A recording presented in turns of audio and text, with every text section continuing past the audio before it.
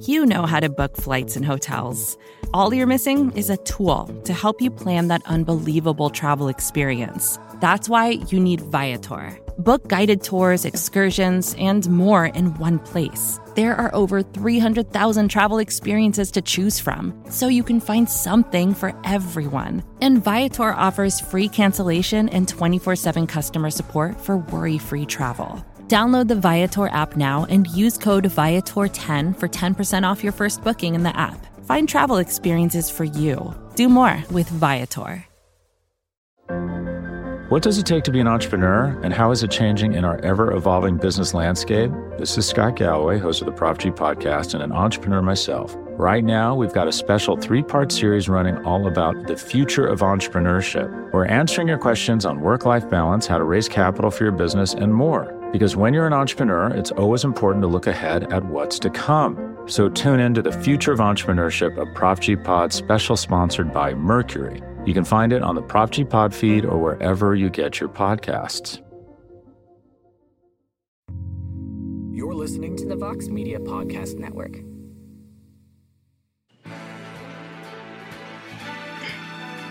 Live from MMA Fighting Studios, this is Between the Links. And now, your host, Mike Heck. The iconic voice of Esther Lynn welcomes you to a brand new edition of Between the Links. Hope everyone's having a fantastic week.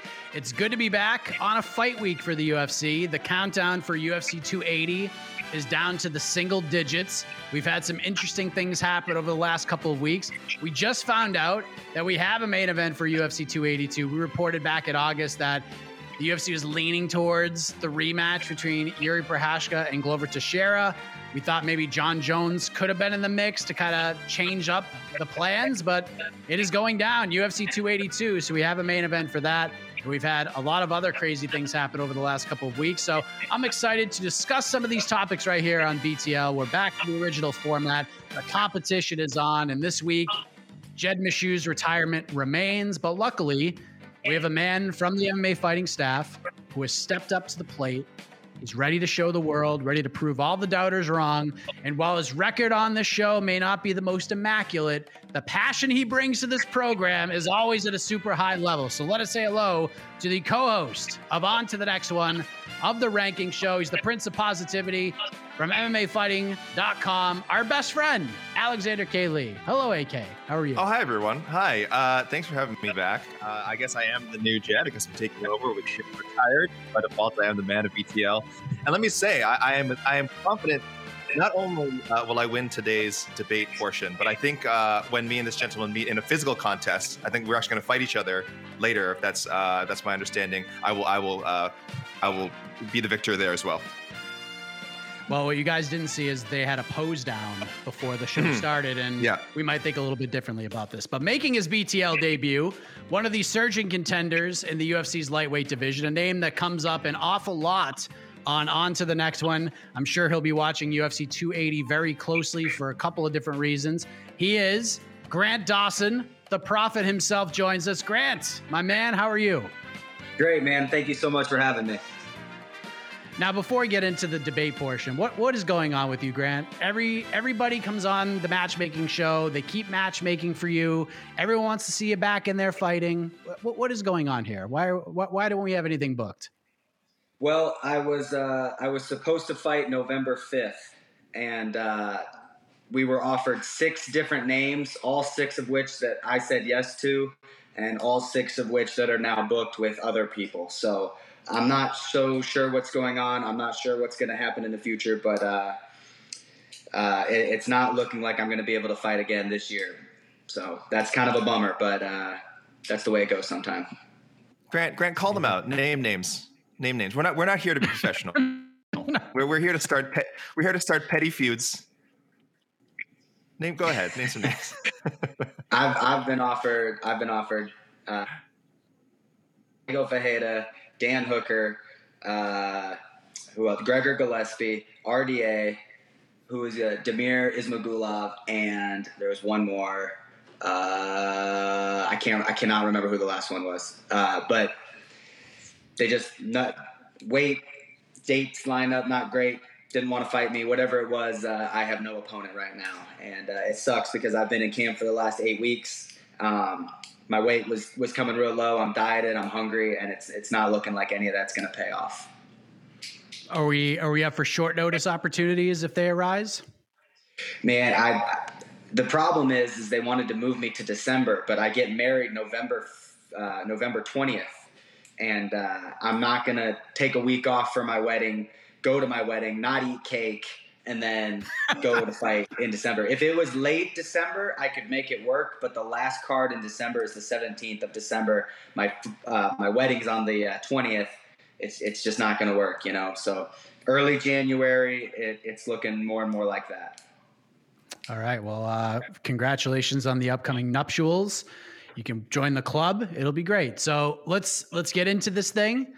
Normally we close off regulation on this program with the upcoming fight cards, but today we're going to kick it off because after a weekend away, the UFC is back on Saturday, UFC Vegas 62. It's the go-home show for UFC 280. There'll be a lot of promotional assets, I'm sure, throughout that card, promoting the pay-per-view, but we have an interesting fight night lineup. We have a main event with some stakes between Alexa Grasso and Viviane Araújo. And AK, we're going to begin with you.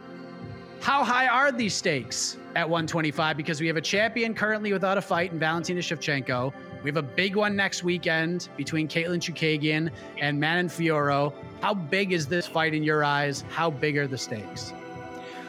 I can't say it's like a massive fight, and it certainly weighs more heavily for one competitor than the other. I think it's very big for Alexa Grasso. I don't think that's a secret.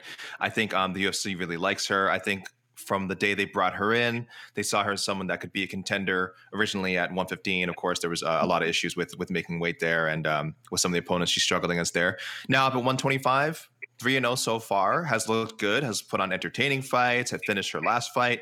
So she's just trending up and up and up and up. Especially in a division, people are constantly looking for a fresh challenger for Valentina Shevchenko. Now, I don't know what it will take for fans, media, the of us who make these picks to sort of predict that Grasso has a chance. I think even if she earned the title fight, she'd be like a plus, right out of the gate, 400, 500, 600 underdog. Maybe I'm even being charitable. Not because she's a bad fighter, just because of how great Valentina Shevchenko is. So Saturday, it's not only important that she gets a win against someone like Viviane Araújo, who's super tough, but she has to look good. It can't kind of be like a sort of a listless 5-round decision. Like for those of us in the media, we might be impressed by that. But for fans, I think you really got to wow them. You really got to knock their socks off. Even for officials in the UFC, the guys and gals who make those decisions, they want to see an impressive main event performance. This is Grasso's first main event. This is Viviane Araújo's first main event. So I personally feel that Grasso is legit. Like I said, the UFC is pretty invested in her. They've kind of obviously been tracking her since her Invicta days. She could be a big draw. She could be a main event draw in Mexico. I'm sure that's a market they're very, very invested in. So she's just got to win. So the fight itself, like on paper, it's a compelling fight. Not necessarily a huge matchup for both fighters, but for Grasso, she's young enough. A loss isn't gonna kill her chance of fighting for a title. And also, given what we don't know, when Valentina. What her plans are. She might not be defending the flyweight title anytime soon. She might be chasing that Nunes fight. But either way, if you're Grasso, you want to put yourself in that position where you're one win away from maybe fighting for the title within the first half of 2023. I don't know. I might be overselling it, but definitely a big fight for Alexa Grasso. Grant, what do you think? What are the stakes here in this main event? Yeah, man, with this division, like he said, they're always looking for new challengers for the champion. And I think both of these girls, I'm a fan of Viviana, and I'm also a fan of Alexa Grasso. I think they're both really good fighters, and they're very similar in styles, Not really looking for takedowns. They're looking more to knock each other out. I think that Viviana is a little bit more of a explosive striker, whereas Alexa Grasso likes to set things up and is more about volume. I really like this matchup as well. My issue is I think that there are still a few people ahead of both of these girls if they win. Now, if something spectacular happens, I do think that, they could jump the line. But looking at the champion's last fight, I personally that Shevchenko lost her last fight. if I'm the matchmaker, if it's not Amanda Nunes, it's a rematch with that girl, because personally I thought that she lost that fight. If it's not either of those, then yes, I could see the winner of this getting the next shot. I think whoever wins is going to be a giant Caitlin Chukagian fan heading into next week, because I feel like if Manafioro beats Caitlin, then she's going to get the shot no matter what. But co-main event, we have Cub Swanson dropping down to 135. He's fighting Jonathan Martinez. And at yesterday's media day, Swanson just turned it over to Daniel Argueta to answer his questions for him, which got a lot of people talking. So, Grant, I'm curious, from a fighter's perspective, when you saw the clips or whatever of Cub Swanson just sitting at the media day dais in silence while his training partner answered the questions, what did you think of that? Did you think there was any maybe weight cut issues? Is this some gamesmanship? What was your reaction to it? Nah, man, this is 100%. Cub Swanson's been doing this since he was 6 years old, and he wanted to mix it up a bit. I think he's watching a little bit too much pro wrestling and wanted to make it a little bit different. Also, Cub isn't much of a talker, man. He doesn't really he's kind of a soft-spoken, not a brash, Conor McGregor style. He likes to let his fists do the talking. So I liked it. I thought it was different. I thought it was cool. It definitely got attention, and we're definitely talking about it right now. Are we talking about any other interviews that went on that day? No, because it was so interesting and so weird, and that's probably one of his closest friends and training partners, and it was probably just something to have fun. I like it. I'm in it. AK, what did you think? Did it concern you at all? Or, I mean, you were at AEW last night, so I'm sure you're looking for some good pro wrestling style things to happen around the world, because you certainly didn't get them last night at AEW, but did it concern you? Did you dig this? What did you think?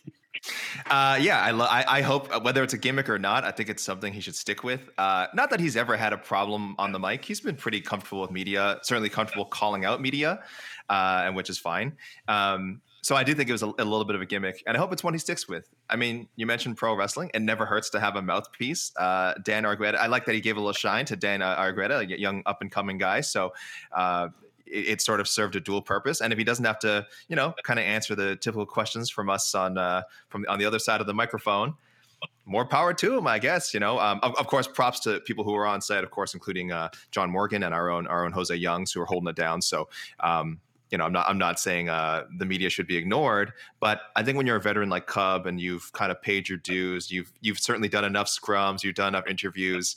I don't take it the wrong way. I don't take it as like he's above, he was like being above the media. I hope it's not a serious issue with his weight cut. We do know, those extreme weight cuts can do all kinds of things to you. So I don't know if it did affect him in some other way, again, possibly affecting his speech. I mean, that could be a possibility. But I really hope that's not the case. And, if he was just having fun with it, and again, finding a way to liven up whatever the 50th media day he's probably done in his career, then good for him. But I did want to ask, while we have Grant here, I'm gonna sort of volley back to him. Grant, I don't know if you remember, when Cub was like, I feel like MMA media members should fight, like should have at least like 3 amateur fights or something. Do you ever feel that way sometimes when you're dealing with us? Like, I wish these guys had a little bit of training or some in cage and ring experience. Not at all. I think that's kind of stupid. I think that judges and I think that more so referees should have some type of fighting experience, man. But the issue is that people critiquing art is so much different and a completely different skill set than being an artist. You know what I mean? Like, great artists don't usually make great critics towards art, because that's not what they're there for. I think that the media is doing a fine job. Do I think there's some assholes in the media? Absolutely. Just like there's assholes in fighting and any other thing you're going to run into, You do your job, I'll do my job, and I think that that's what we should stick with, I do think that referees should have some type of fight experience, and I'm leaning more towards judges having some type of fight experience, just because we're getting a lot of crazy decisions and some very questionable referee calls lately, and I think that comes from not being actually in that position and knowing what's going on. I like that answer. Don't get me going down the cheating and grabbing the fence rabbit hole, because don't start, Mike, on for days. Don't start, Mike. You know how I feel about that. But AK, as interesting as those two fights are either one of these fights the one you're looking forward to the most? Or is there something else in the card? I think a lot of people are pointing to the flyweight fight, but is there anything else that sticks out more than that? I mean, as a Canadian, I am just I kind of like that they gave Misha Cirkunov this opening card spot. He's going back up to 205. His move down to middleweight didn't exactly work out. It wasn't particularly entertaining. I don't think he got the results that he wanted. He looked okay, but like he also looked a little bit drained. He was a big guy, Misha Cirkunov. So he does not have an easy fight going back to 205. I mean, Alonzo Menefield has looked good lately. But again, if you're Misha, this is kind of your, I don't want to say last run, but he is a veteran. He's been fighting for a bit. He's been in a lot of tough fights. He's taken a lot of damage in the cage. So as a Canadian, again, and he's a Toronto boy as well. I'm particularly keyed in on that fight. I would love to see him get the main card off to a hot start with like a finish of Alonzo Menefield, and get his own career sort of back on track, because it's been a rough go the last few years. But yeah, I'm interested to see how much Misha has left. Super talented guy, amazing athlete. But the fight game is tough, man, and some of these outings just haven't gone his way. So I really want to see how he matches up with Alonzo Menefield. Grant, what's yours? What's your go-to fight? If you can't watch either of the two fights, the main or the co-main, what's the one fight you're going to make sure that you have to watch on Saturday? Man, I know you're talking about not these fights, but I have to go with the co-main, and not because of Cub, but because of Jonathan Martinez. And I don't think that people are giving him credit. He suffered a loss from Davey Grant, and I think that people are kind of writing him off after that. But I've met Jonathan Martinez. I know his coaches very well. I know his training partners very well, and that kid is an absolute savage. This is a great stylistic matchup for both guys. Nobody's going to wrestle. Nobody's going to do jiu-jitsu. They're going to come out there and they're going to try to bang. And I don't think they really see what's going to happen to Jonathan Martinez's career if he goes out and knocks out Cub Swanson. I think he rockets up through the division because of a big win over a veteran like Cub Swanson. And he's a friend of mine, and I'm actually really excited to see this fight.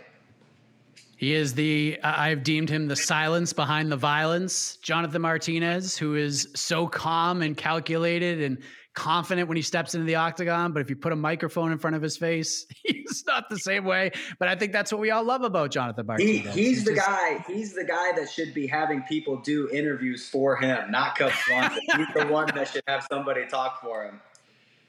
Oh man, that is completely true. Of course, want to shine some light on Askar Brandon Royval. That fight's going to absolutely rule. So it should be fun. There'll be some fun cards, some fun fights, and we're going to be all fired up for 280 when it's all said and done. So, and we'll of course have coverage of UFC Vegas 62 before, during, and after on Saturday. So stay tuned to MMA Fighting. But let's talk an interesting storyline that has occurred for next weekend's pay-per-view. The point for round one goes to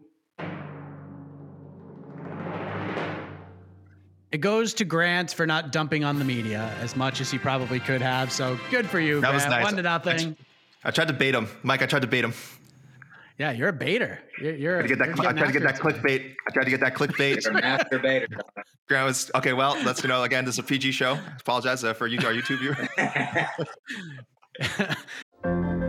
What does it take to be an entrepreneur, and how is it changing in our ever-evolving business landscape? This is Scott Galloway, host of the Prop G podcast and an entrepreneur myself. Right now, we've got a special 3-part series running all about the future of entrepreneurship. We're answering your questions on work-life balance, how to raise capital for your business, and more. Because when you're an entrepreneur, it's always important to look ahead at what's to come. So tune in to the Future of Entrepreneurship, a Prop G pod special sponsored by Mercury. You can find it on the Prop G Pod feed or wherever you get your podcasts.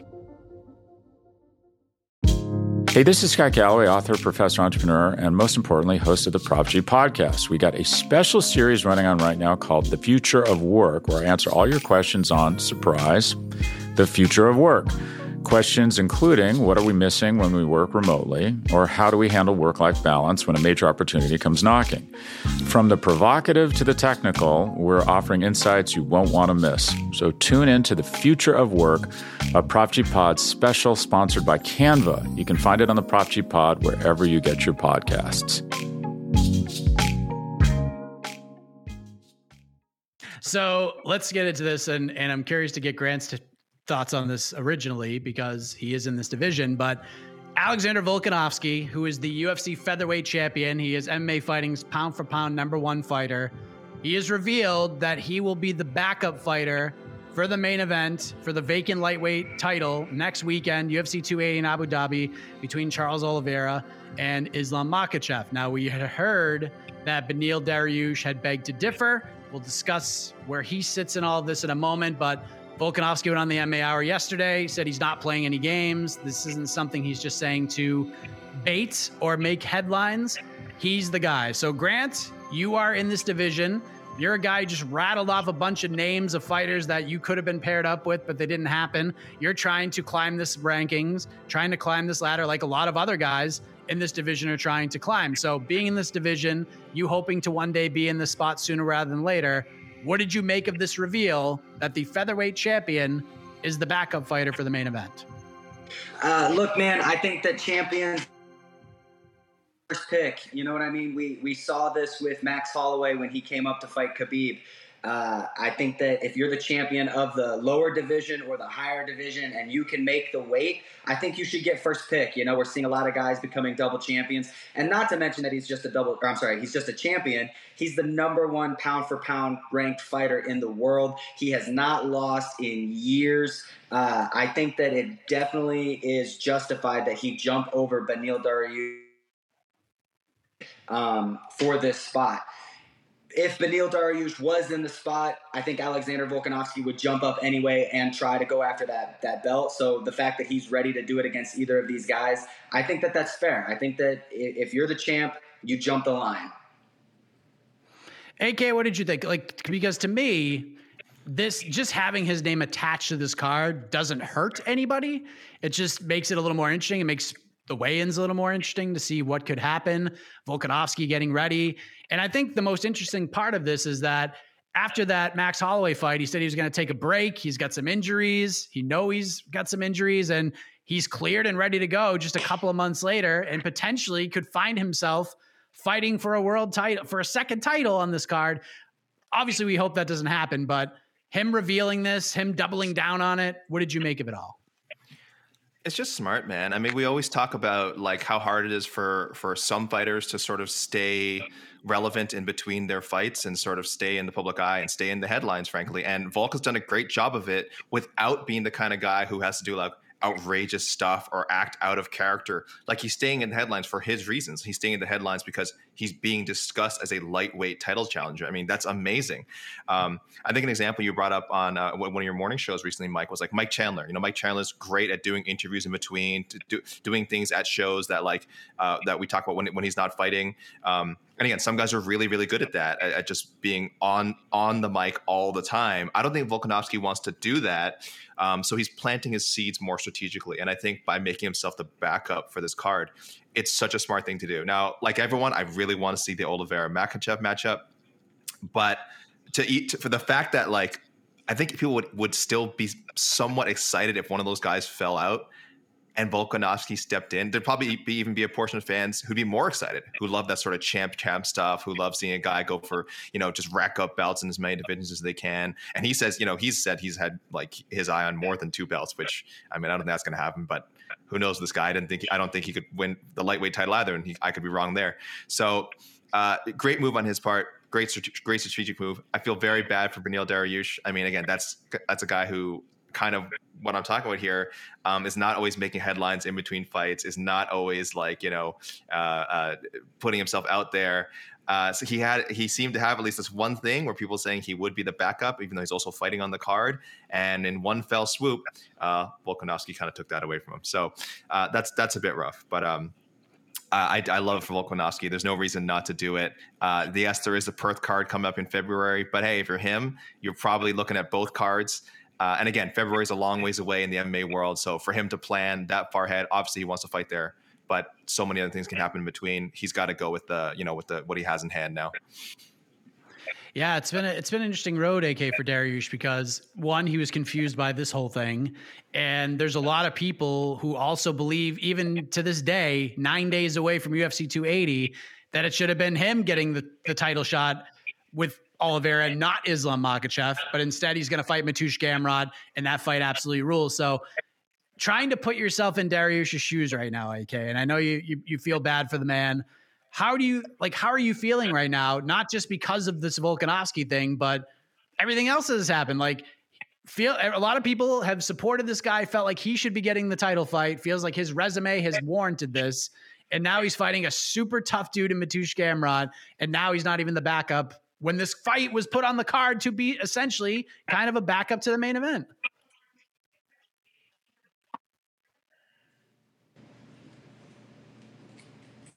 I can't hear you, AK. Oh, that's because I'm muted. I can't either. That's a little test for you. If you're Dariush, I think you're at least you have a fight. At least you have a fight in the card, no matter what. Whether you're the backup or not. Yes, I'm sure that was his concern, is would he have to step into the main event? But he has an even greater concern in that he has this guy Gamrot to worry about. So he can't primarily be worrying about, oh, am I going to fight Charles? Am I going to fight Islam? He's got a top 10 guy in the MMA fighting global rankings, which, by the way, Grant, you are part of. I should say Grant is part of it. He is ranked in our top 15. Just if anyone's wondering why we have the best rankings, it's because we include all the best names, including one Mr. Grant Dawson with us today. Yes, we have Mateusz Gamrot at 8, and he could steal Dariush's top 5 spot. So if you're Dariush, I mean, look, the Volkanovski stepping up and sort of taking that just unilaterally, as far as we know, saying that yes, officially I am the backup.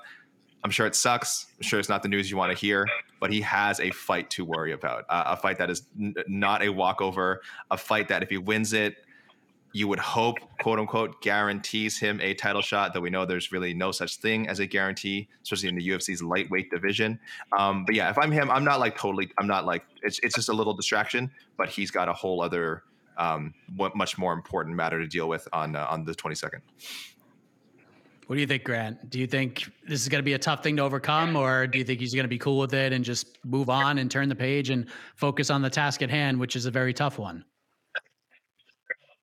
Look, man, I train with Gamrot every single day for this fight. I was one of his main training partners. He's got his hands full. Dariush has his hands full right now. And if he's worrying about anything other than Mateusz Gamrot, he's going to have a long night. There's a lot of ifs, ands, or buts with this title fight. Like, if somebody backs out and if Volkanovski doesn't get the fight, maybe he'll be the back. Like, don't worry about any of that, because none of it's going to come true if you don't beat Gamrot that's right in front of you. And I'm telling you that Gamrot is hungrier. He's younger. He's one of those guys that's got a lot of momentum right now. And if he's looking past Gamrot at all, I'm telling you it's going to be an easy night for Gamrot. So I think that he should kind of just put this on the back burner. I think he should not really care. I know it's hard to say this because everybody in this sport will be a champion. I get that, myself included. But if you don't beat the guy in front of you, you don't really get those opportunities. So he really needs to focus on Gamrot and not worry about who's getting what in a maybe situation. Now, for both of these guys, Grant, we talked about stakes for the Grasso-Araujo fight. What is at stake for the winner of this fight? Because if we lived in a world of meritocracy, you would think the winner will be at the top of the heat for title consideration to fight the winner of Oliveira Makhachev. But as you know, we do not live in a meritocratic world. We have Chandler and Poirier fighting in a couple of weeks. There's always the looming presence of Conor McGregor. What percentage would you give that the winner of this fight between Dariush and Gamrot will fight for the belt next? Man, the sad thing is I think that a win means something different for both men. I think that if Dariush wins, I think that he's in line for the next belt, the next shot.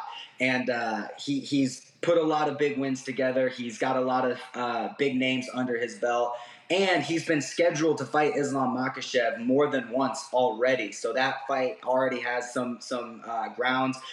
If he does another really good grappler in Mateusz Gamrot, then he fights Charles. There's like a jiu-jitsu versus jiu-jitsu style there that makes a lot of sense. Unfortunately, I feel like if Gamrot does win this fight, which I believe he will win this fight, I think with only beating Arman Arukian and Beneil Dariush, I think it puts him in line for a number one contender spot. Then he's fighting the winner of Dustin and Chandler, or if Gaethje and Rafael Fiziev happen, getting the winner of that. So in my opinion, if Dariush wins, he gets a shot. When Gamrot wins, he gets one more big name and then a title shot.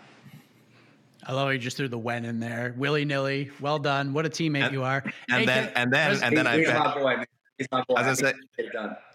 And then I bet Grant, and then I bet you would gladly take a fight with Dariush coming off a loss to Gamrot. Is that right? I'd fight Dariush. Yes, 100%. Let's go. There you go. Write it up, AK. Write it up.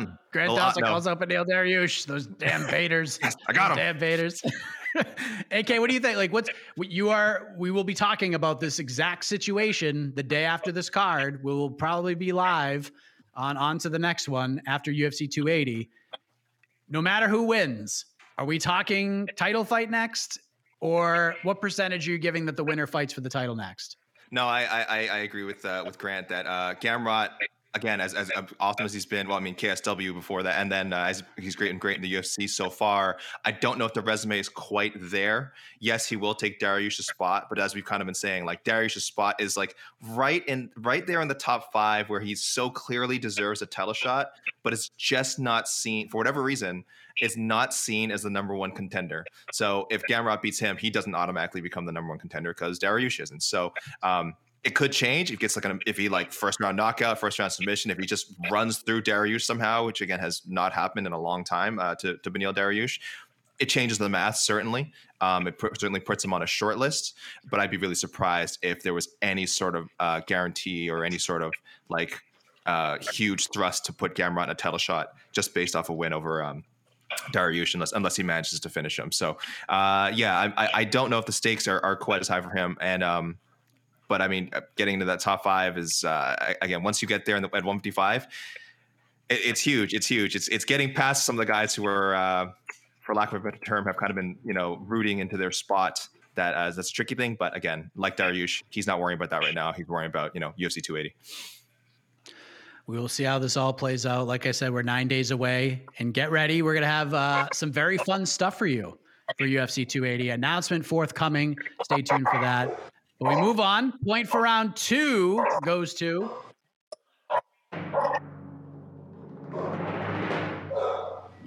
it goes to the barking dog, but it actually goes to Alexander K. Lee. It is 1-1. So let's move ahead. What a sportsman.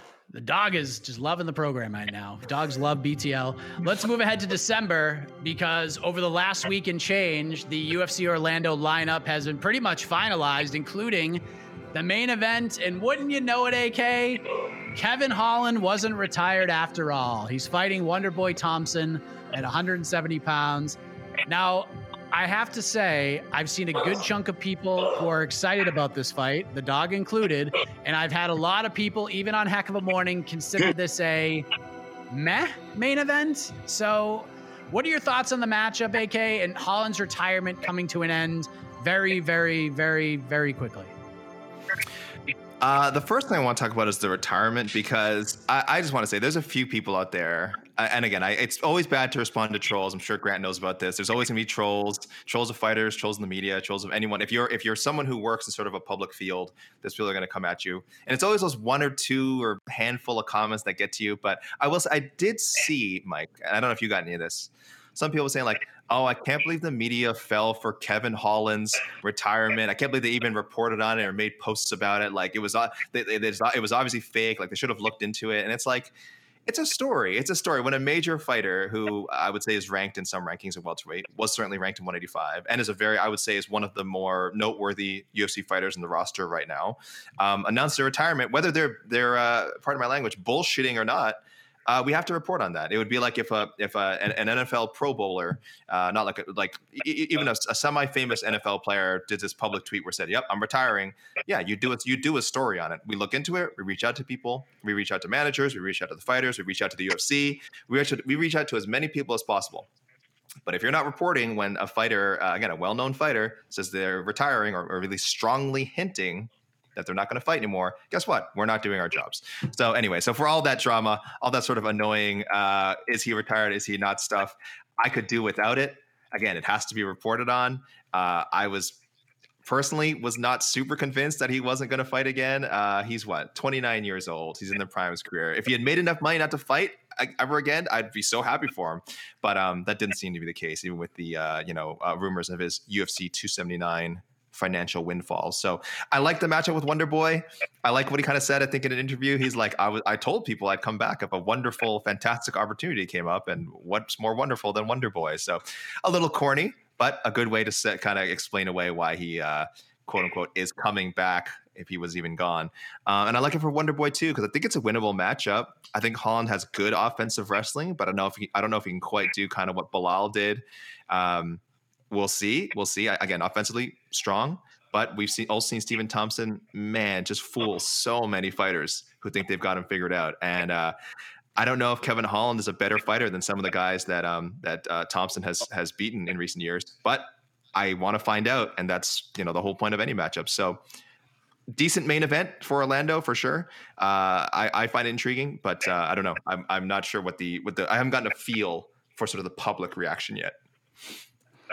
Grant, what do you think about the matchup? And are you stunned that an MMA retirement didn't actually stick?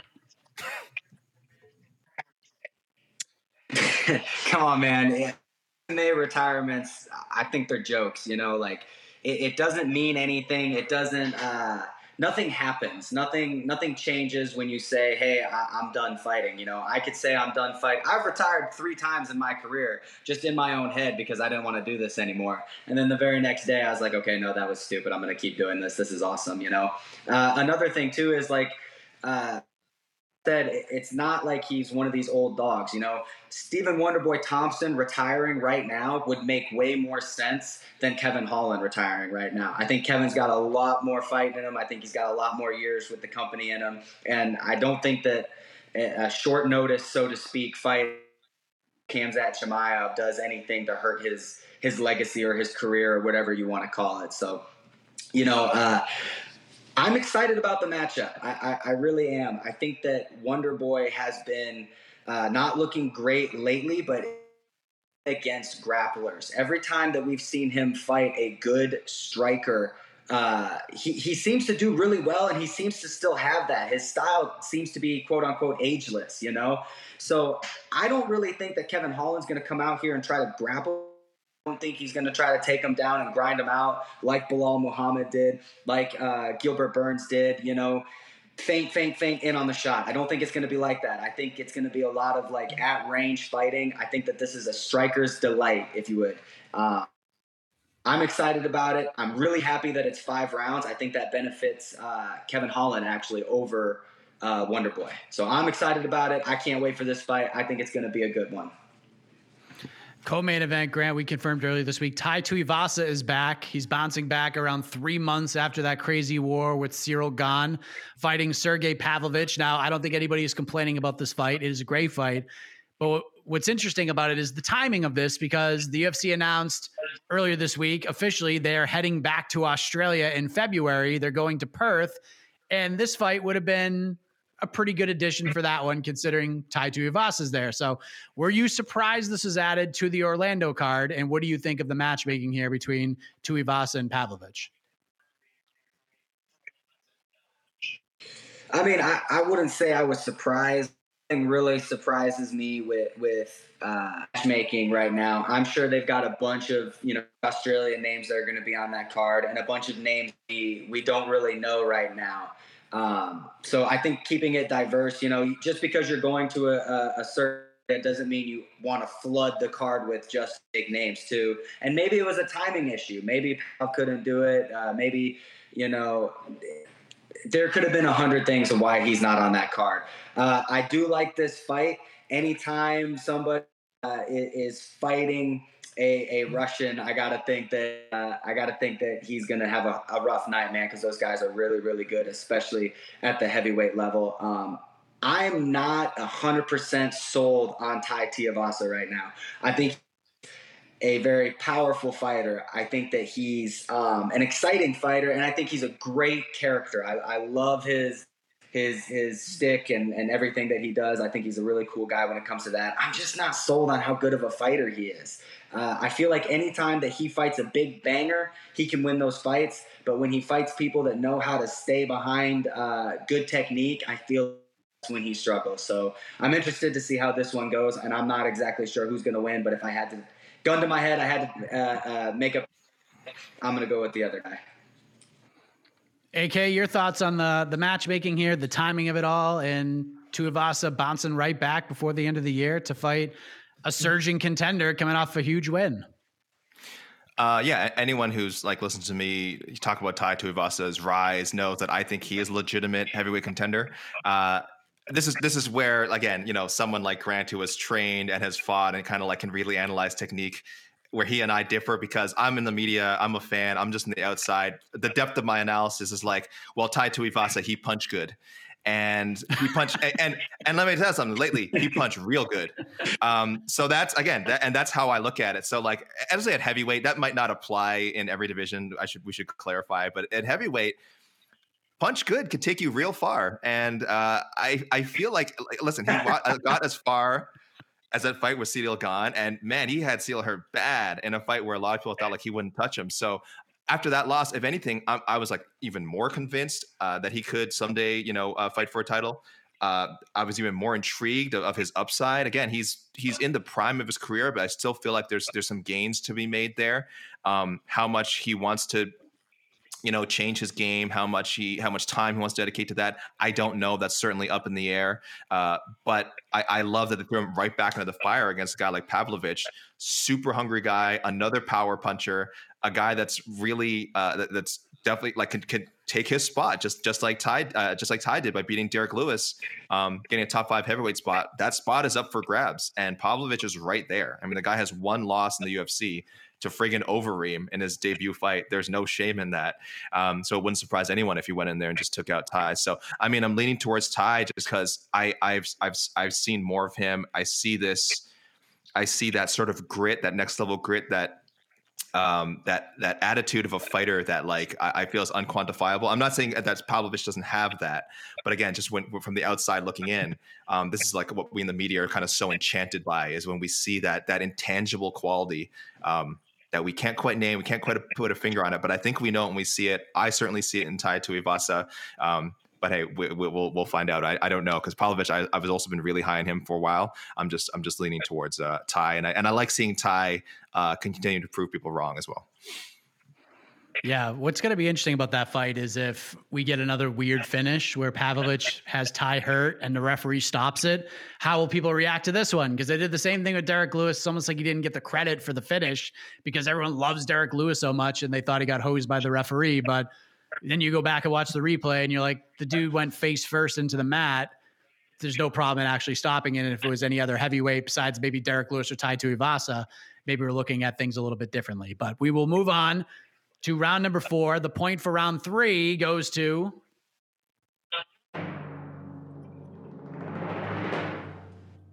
he punches hard and talk well. AK 2-1. Talk good. Talk good. You talk good. You punch good. You talk good.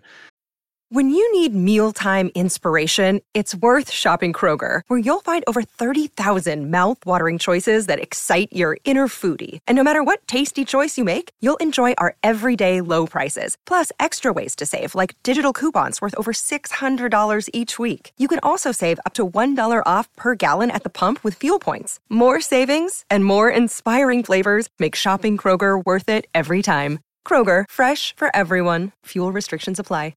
So let's talk about a totally different piece of matchmaking. As we speak, it may have actually ended, not really sure because we're doing this show, but there is a press conference today featuring former UFC fighter Uriah Hall. And I guess he said during the press conference, he's no longer worrying about the football side of his life. Le'Veon Bell, the longtime NFL running back, because they're going to be boxing each other October 29th on the undercard of the Jake Paul versus Anderson Silva event in Glendale, Arizona. So Grant, you are a fan of the fisticuffs. What did you think of this? Like, did you see this coming at all, that Uriah Hall was going to retire from MMA and then a few months later he's going to be booked in a boxing fight against Le'Veon Bell? Yeah, man. Like this kind of seems to be where UFC fighters that are kind of out of their prime, not wanting to be done fighting, are kind of going. You know, they still got to make money. They still got to provide for their families, and you never really lose the love for the sport. You know, I'm sure some guys do, but in my experience, these guys they don't lose the love for competing and the love for some type of combat sport, whether that be jiu-jitsu, wrestling, something other than MMA, because MMA is so taxing on the body. It's so hard to get ready for a fight. And when you do good in MMA, you get to a level where you're never going to fight backwards. Uriah Hall is never going to fight somebody that isn't on his level or above his level, you know? And so for him to step into a new sport, he kind of gets a clean slate. He definitely has the advantage in these matchups, I think, obviously fighting a football player. But I like it, man. Any way a fighter can make money after being done in the UFC, you know, get that little drive and competitiveness out of them, I think it's a good thing, man. I'm happy for him. I hope he's getting paid well, and I hope that it's a big card for Anderson Silva's sake as well. I'm sure a lot of people are excited for that fight, and I think that it's going to be good for everybody. So someday I'm going to have to quit fighting, and I just hope that there's something kind of like this for me to do afterward to catch that competitive itch. AK, what do you think of this? Uriah Hall versus Le'Veon Bell. I thought it was kind of cool when I saw it pop up. It was it felt a little random. I think a lot of us knew that there was a chance Uriah Hall would compete in some other form of martial arts, because I think he very specifically said in his retirement comments, like MMA. I think MMA was said multiple times. So I'm like, okay, he's clearly leaving the door open for something. I don't know if I thought it would be so soon, but on the other hand, he is Uriah's 38. He turned 38 this year, and the clock is ticking. He's still in incredible shape. I mean, the guy has always been in amazing shape his whole career. Has always been an intriguing fighter. You know, I know some of his fights, it can be hot and cold. Some of his fights super exciting. Some of his fights can be kind of, technical, kind of not necessarily the most crowd pleasing affairs. But again, that's MMA. That's a whole other world. I am very intrigued to see how he does in boxing. If you're Le'Veon Bell, I mean, a really cool pick, because this is a guy who's experienced. He has a name in the UFC. He's considerably older. So, you're hoping you have a speed, youth, athleticism advantage, that can take you a long way. But at the same time, it's also a guy who is known as a striker. Sure, he won't be throwing any spin kicks in there or head kicks, but Uriah's always had really good boxing. So to me, it feels like Le'Veon Bell is in over his head, but him and his team must see something where they think at the very least he won't embarrass himself against Uriah Hall. So this is the kind of freak show like boxing matchup I love. This card is genuinely intriguing and looks super fun on paper.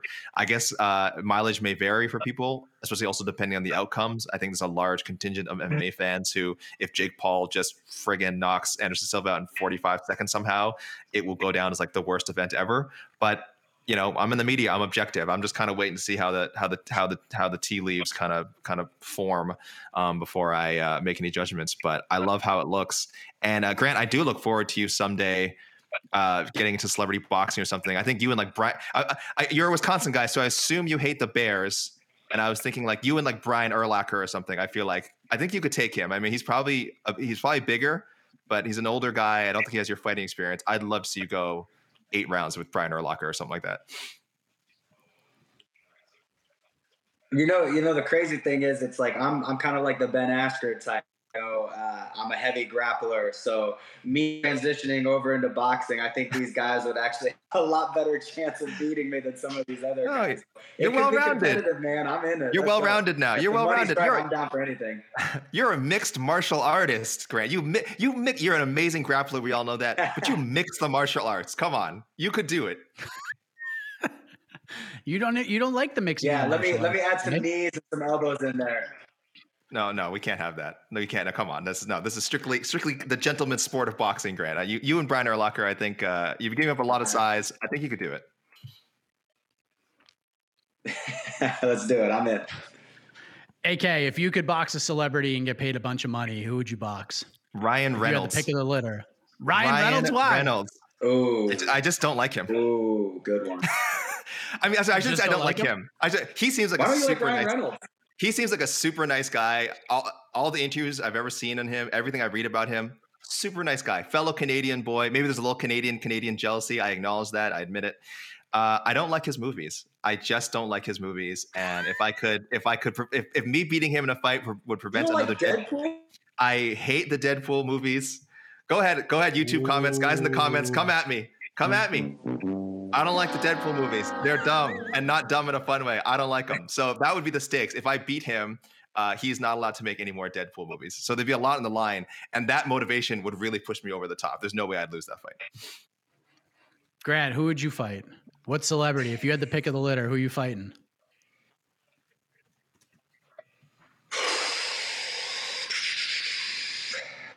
I fight any celebrity. Yeah, it could be like a celebrity. It could be an athlete, a reality TV star, somebody outside of MMA and outside of, I guess, like boxing. If they were like, Grant, you get to pick any celebrity to fight, who are you picking? Chris Hemsworth. Ooh, Thor. Wow. Why? Yeah. Why him? Because my wife thinks he's.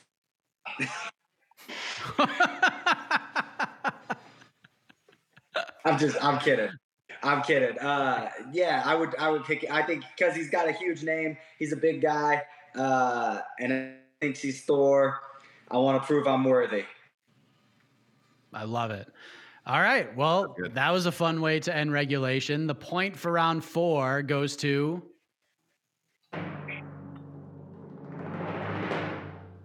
Grant, the Thor Dominator Dawson. It is 2-2.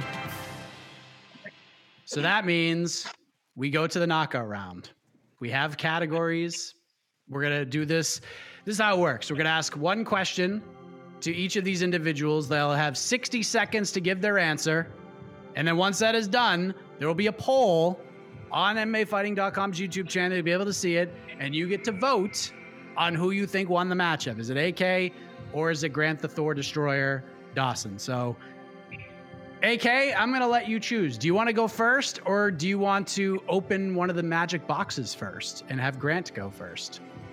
Oh, Mike, I know it's been a while since I've done a proper one-on-one matchup, but I always go first. So bring it on. Okay. So the theme of this, AK, is buy or sell. Buy or sell. We have 3 categories. You could choose 1, 2, or 3. Give me number 3. Number 3. So, buy or sell, AK. Juliana Pena recently said that she should be fighting Amanda Nunes in the trilogy fight next. Her next fight should be getting the opportunity to get that one back. She did pull off the huge upset, but then she got thoroughly dominated in the rematch. And we just found out Raquel Pennington is fighting Caitlin Vieira in January. So, buy or sell that Juliana Pena's next fight should be against Amanda Nunes in the trilogy fight. 1 minute on the clock. Ooh. Go. Should be. I'll go buy. It's not my favorite option, but some of the reasoning is there. I'm always torn when Juliana Pena comes out and makes some of these statements because, for one thing, I love how aggressive she is with pushing her career. You have to be that way in the UFC. I don't know. People might not like it sometimes. People not like the way she expressed herself sometimes. But hey, it got her a title shot. It got her the UFC title. She won it. She beat Amanda Nunes fair and square in that first fight.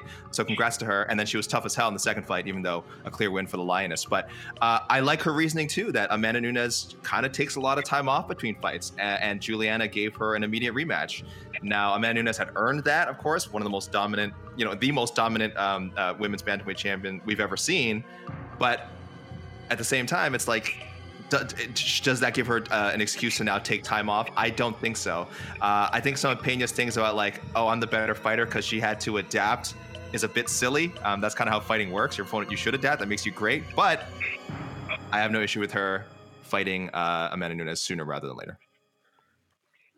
All right. There's AK's answer. We go over to Grant. Grant, you have 2 options to choose from. You could choose option 1 or option 2. What would you like to go with? Let's go number 1. Ooh, interesting, because this just happens to be in your division. So recently, Justin Gaethje did an interview with MMAfighting.com, And what he said was he just had successful nose surgery. He's coming back in 2023, and he believes that right now, as it stands, he is 2 or 3 wins away from getting back to a world title fight. So buy or sell that Gaethje is 2 or 3 wins away from getting back to a UFC lightweight title fight. 1 minute on the clock. Your time starts now. I'm 100% in, man. Justin Gaethje has never fought anybody outside of the top 10 at the time, I believe. I don't think he's running from anybody. I think that he's one of those guys that anybody, anytime, anywhere, and he's never out of a fight, ever. I know he didn't have the greatest performance against Charles Oliveira, which is very understandable because of how good Charles Oliveira is. I think 1, maybe 2 fights, he for sure could be back in the title contention. And let's not forget that every time that he has come off of a loss, he has come back not only better, but looking different. He's a lot more. He's doing more damage, and he's finishing guys that usually finished. I think that he's super dangerous. I think that he's those guys that could break through and be a world champion at any time. Not to mention, I just want to see the dude fight 24/7. He's one of the most exciting fighters in the UFC. I'm definitely down for him beating Fiziev, beating these guys, and getting the title shot. Now he has to do that first, and he has to do it impressively, which I think he will. All right, well, we'll see if that Fiziev fight happens. I know it was rumored for December 10th. Not the case. Not happening. Justin's not going to be ready. He wants to fight next year.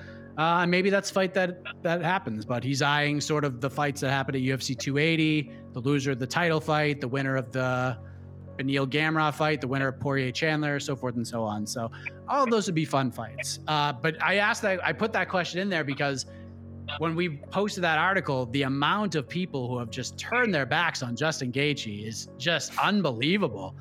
This is a guy that everybody was picking to beat Charles Oliveira for the most part, and then he goes out, has Oliveira badly hurt, has a great fight. It's even though the fight was stopped in the first round, still one of the most exciting fights of the year, and everyone is like turned on Justin Gaethje. He feels like he's washed or whatever was a quote I saw a bunch of times. Come on, people, you're all killing me. But now it's time to vote. You could vote. Is it going to be Grant Dawson? Is it going to be AK? Who's going to get this one done? Programming alert, tomorrow morning, 10 a.m. Eastern, another episode of Heck of a Morning, live on the MMA Fighting Twitter space. We'll have a preview show tomorrow for UFC Vegas 62. Not really sure what time that's going to happen, but it is going to happen. And then Saturday, People's Pre-Fight Show right before the event starts. We'll have post-fight show. We'll have on to the next one as well on Sunday. And then it's all points heading towards Abu Dhabi and UFC 280, and I cannot wait for that. So, Casey, on the 1s and 2s, how are we looking here? Do I have to stall anymore, or are we good? I think we're good. I think we have enough votes in. I think we're good. All right. Casey, who wins? Oh boy. Hold on. Your winner on today's Between the Links is,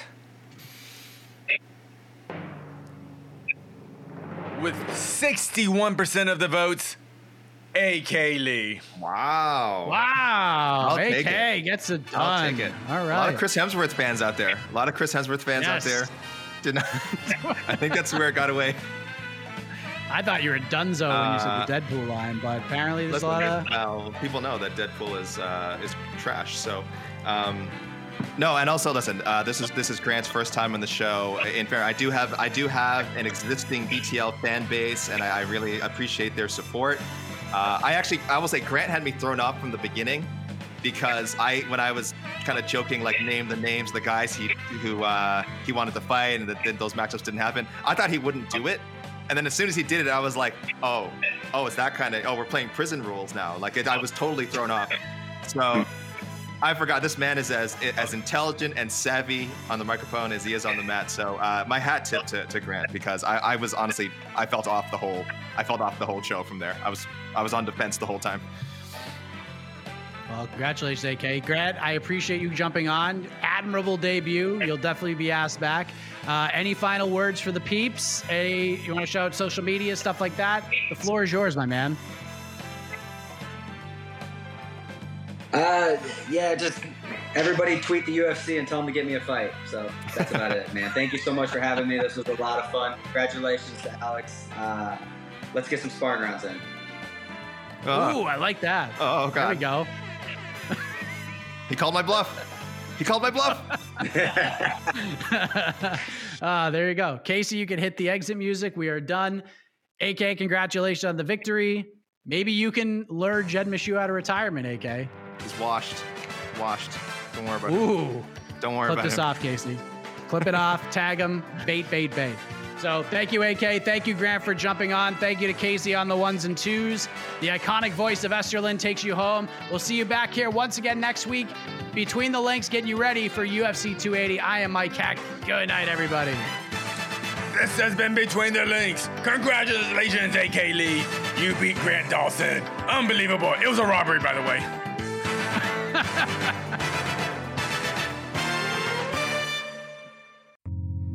You're listening to the Vox Media Podcast Network.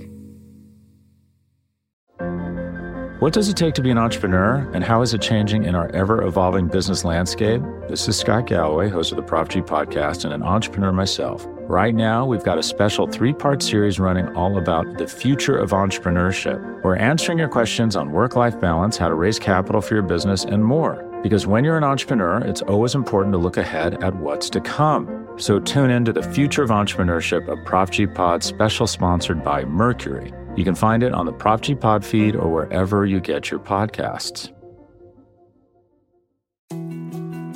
More to-dos, less time, and an infinite number of tools to keep track of. Sometimes doing business has never felt harder, but you don't need a miracle to hit your goals. You can just use HubSpot, because their all-in-one customer platform can make growing your business infinitely easier. Imagine this: high-quality leads, fast closing deals, wildly happy customers, and more benchmark-breaking quarters. It's not a miracle, it's HubSpot. Visit HubSpot.com to get started today.